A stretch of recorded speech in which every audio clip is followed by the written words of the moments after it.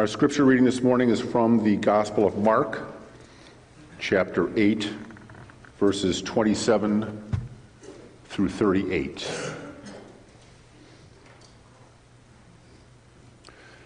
And Jesus went on with his disciples to the villages of Caesarea Philippi.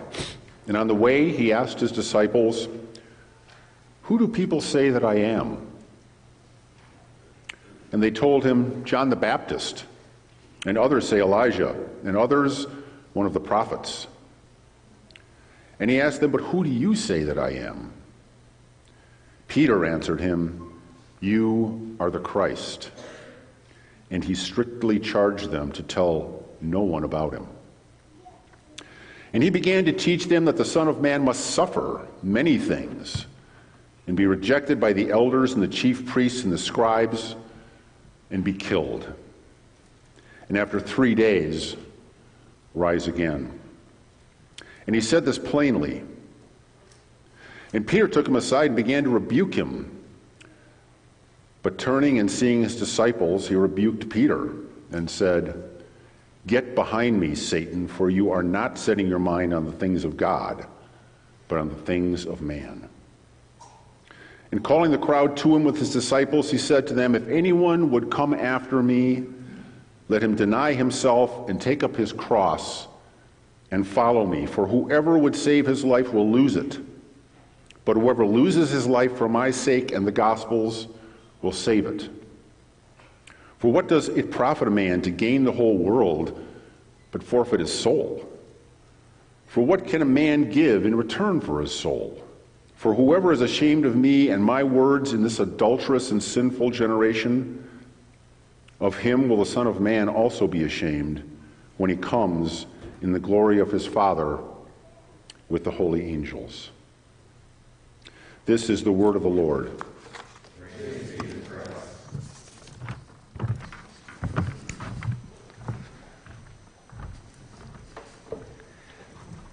It's always an interesting moment when you ask someone to read the text and they have to say sinful and adulterous generation.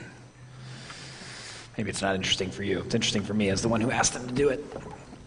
I was looking at this text over the last couple of months and weeks, and it's not really a good benediction text, you know? Like, there are so many beautiful promises from Christ when he says, gaze at the birds and the flowers and remember that your heavenly Father loves you. And Luke chapter 12, he says, it is the Father's good pleasure to give you the kingdom. Matthew, he says, come to me, all you who are weak, heavy laden, and I will give you rest. I think those are good benediction promises, and yet here's Jesus teaching plainly about what he needed to do to reconcile us and what we do in response to his love. Here, just the middle part again. If anyone would come after me, let him deny himself and take up his cross and follow me. For whoever would save his life will lose it, but whoever loses his life for my sake and the gospel's will save it.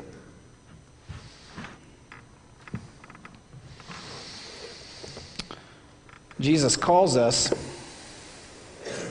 Notice the beauty of the word anyone in there. It is God's love is that big and accessible and available.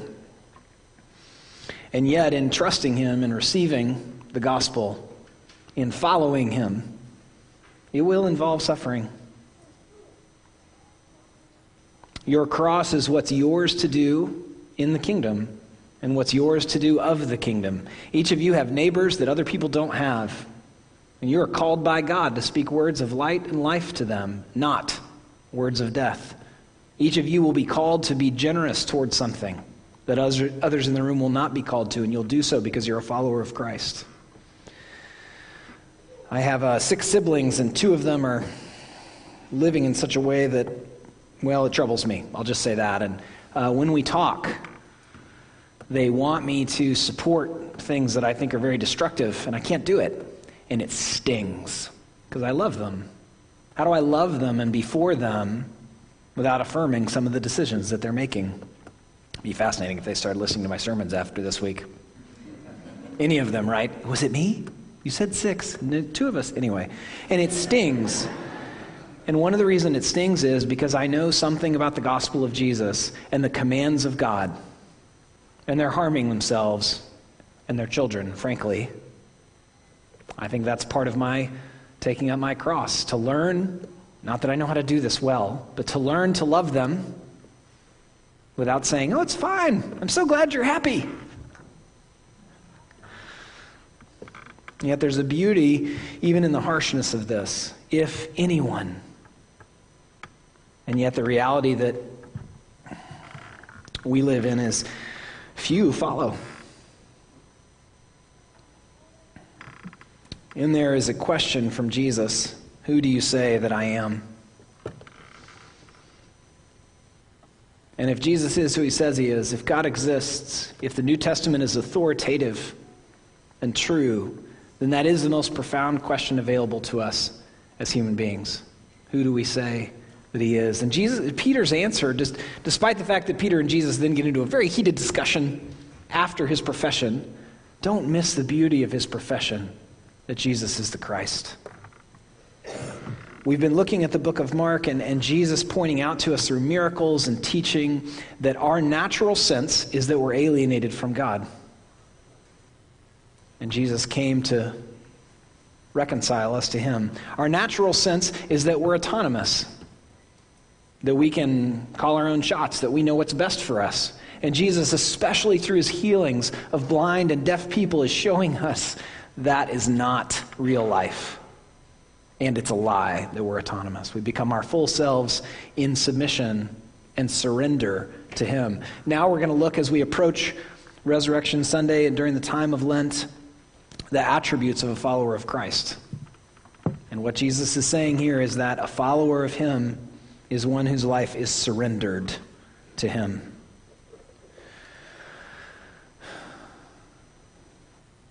Jesus calls us from death by death. The command is to follow even if it includes death, even while promising life. You know, I've referenced this a couple times recently. There are a couple words for life in Greek. One is bios, right? It means your eyes are opening, closing, heart's beating, synapses are firing, at least some of them, depending on coffee. You can move and talk. And then there's another word, zoe. And zoe is what we know instinctively when someone said, how's your life? They don't mean, are your fingernails growing? They mean, are you content? How's this matching up with the life that you thought you would live or thought you would have? You have peace in your heart. The followers of Jesus, especially in the time that the first hearers would have heard, so this is Peter preaching, Mark wrote it down, and it's beginning to be distributed in probably the 60s. A couple of decades after Christ, they would have understood the cross probably better than us. We see in the cross a hope and the reconciliation of humans to God by the work of Christ. What they would have seen was death. There were people on crosses all over the Roman Empire for those that were not willing to say Caesar is Lord. And so they would have seen this complicated description of real life by Jesus as surrendering, perhaps even having a shorter bios, that we might experience zoe, real life. And there's something in this that we need to understand about the Bible, and that is that every command of God is preceded by a promise that he keeps regardless. Every command. And therefore, every command is not a command about how to make him happy. That's what we naturally think about religion is, okay, I need to get a little religion. I need to do a couple of things that will make God happy with us. And the Bible presents a very different picture than that. It presents a picture where God pursues us in love. He describes a covenant to us. He keeps that covenant. Then he guides us into real life. But that does involve death to self. Bishop Ambrose described it as if you're outside of your body and you see someone beating your body and you don't mind. And I'm not positive I love that, partly because it involves a beating.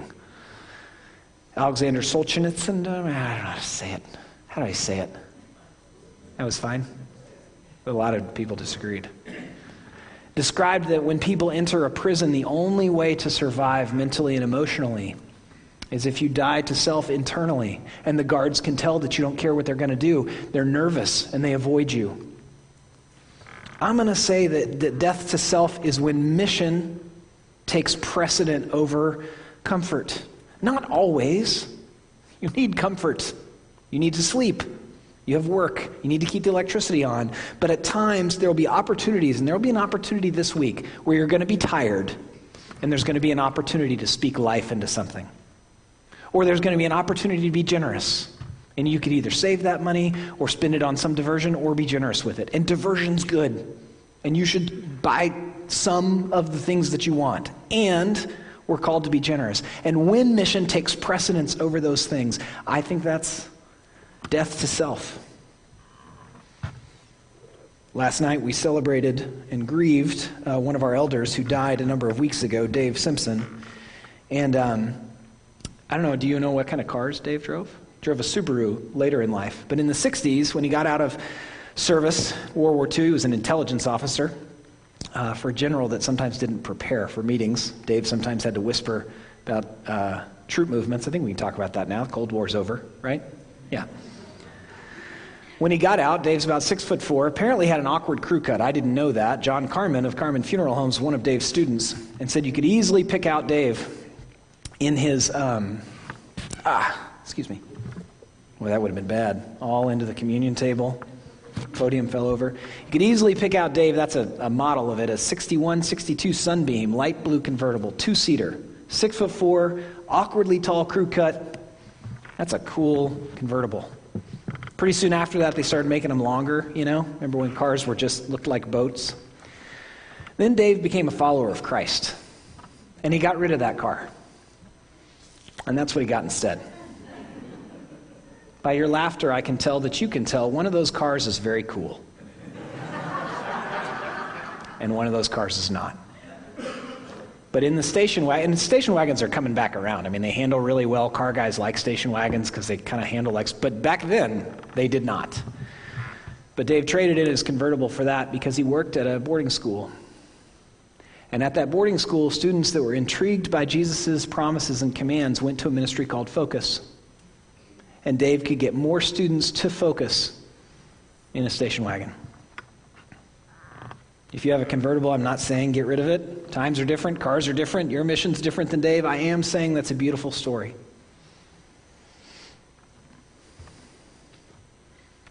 Jesus said these things plainly. Sometimes as I listen to Christians, some of them think that the atonement is not a big deal, that Jesus had to die to reconcile us to God. It troubles me. And then other times I see people that want to take Jesus' command that we take up our cross and follow him, and somehow they hear a triumphal note to it. There is a triumph, and there will be a triumph, and it is Jesus's. Christians, I think, hear him say this plainly, and we understand the incredible power of the atonement. Sometimes on the far left, I think that progressives think that the atonement, like, it kind of matters, but probably if we educate everyone, that would fix the world. And then on the right side, there are a number of conservatives that say it's just too far gone. We trust Jesus, and it's all that matters, and let's hold on to what we have. Jesus said these things plainly, that we might receive new life through his death, and what that produces in us is not a cynicism about the atonement, that perhaps it doesn't matter that much. And it doesn't produce a triumphalism in us. It produces humility. We're so thankful that he would die for us. And I know the reality, which is that we don't want to cross. And yet the reality of this text is that there are but two options: to follow Jesus or not. To accept Zoe, life, knowing that our bios might involve suffering, actually will involve suffering. The Bible's quite clear about that. Jesus calls us from death, by his death, into life. I hope that's part of the reason you're here this morning. You're wondering, and maybe it's a very full-hearted wondering, or confidence, maybe just by a shred. Is life actually available to me? Is there a life where I can receive what Paul describes to the Philippians? contentment in all circumstances? Is that actually possible? Can I have peace in my heart in the midst of a chaotic and crazy and dangerous world? I hope that's why you're here. And I hope that whether it's a shred of a belief or a full belief, the Holy Spirit is right now ministering to you. That his promises are good. His word is sure. He is steadfast. And this life is available to you, even with your circumstances. Even with where you're coming from. Even with the temptations that assault you. Even with your fears. That offer comes through death and resurrection. According to the Scriptures, a more profound question than who are you is who are you in Christ? Because a follower of Christ is entirely surrendered to him, and in that becomes their true self. A friend texted me yesterday, and he was venting a little bit. It's not always a godly activity, about his wife. And I know him very well. I know his wife very well. And it's no one in the congregation. I don't do that. I promise. And I said, well, what's your plan? I know him well enough. I know his wife well enough. This could easily be fixed through some communication. And I put my phone down. We had things to do yesterday, and I picked it back up right before I went to bed, and he said, I don't have a plan. And so instead of moving towards his wife, which Christ would command him to do, instead of being surrendered to Christ in that moment, he was surrendered to resentment. I mean, how broken are we? And I do this. I do this. Like I'm in a bad mood, and my solution to my bad mood is, let's make it worse. Let's just sit on it for a couple of days. That could be awesome. That was my friend's solution. We surrender to resentment instead of to Christ, and we miss moving back towards our good friend or our spouse. I see this with adult parents of children, and this is a tough one, but we surrender to our pride rather than learning to listen to our adult children and become friends with them. See this with parents of little kids. We want to surrender to the incredible frustration of the amount of times we have to repeat ourselves, instead of perhaps noticing in the repetition something about the character of God who has never been impatient with us.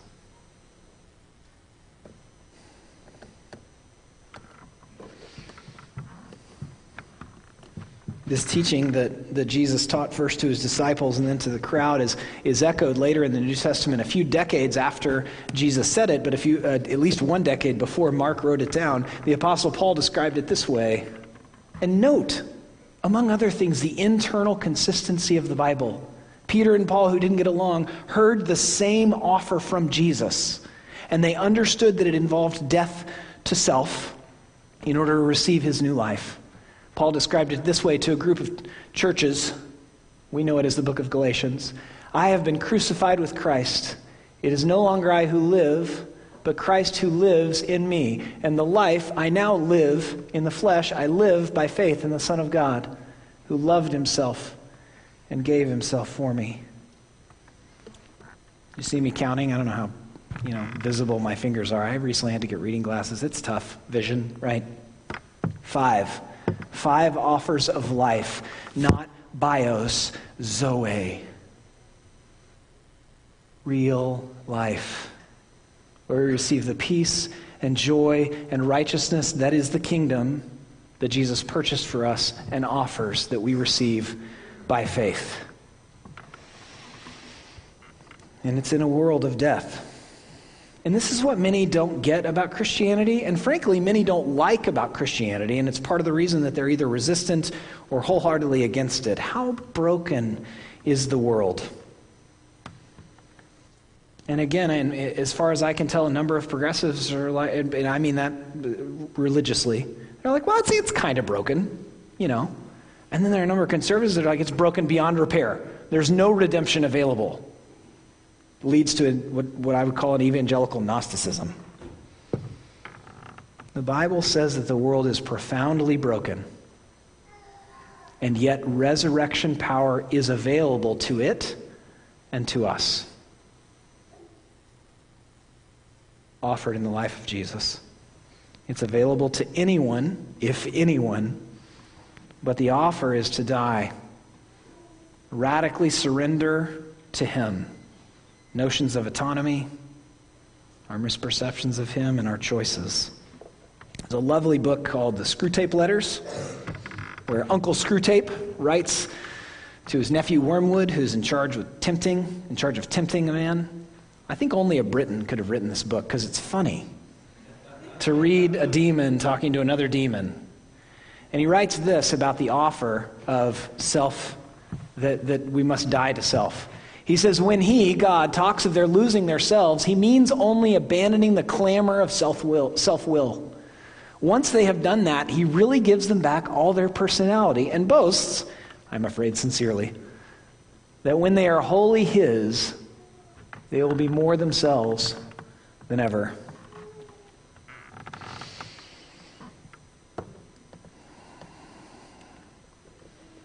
Jesus' teaching to first the disciples and then the crowd is clear that in a world of death there is life, but it is only through receiving his pursuing love by faith and then surrendering to him.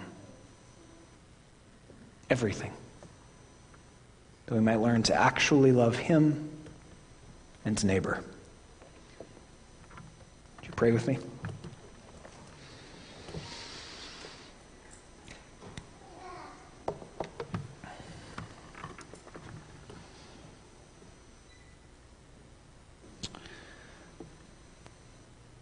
Father in heaven, would you draw near to us as we surrender in light of your pursuing love? And would you show us areas that are not surrendered to you? Jesus, would you help us by faith hear your voice and see your face, and be so humbled by your love that we easily surrender everything to you. Holy Spirit, would you guide us away from temptation and into the real life you called us into and that you purchased for us. Amen.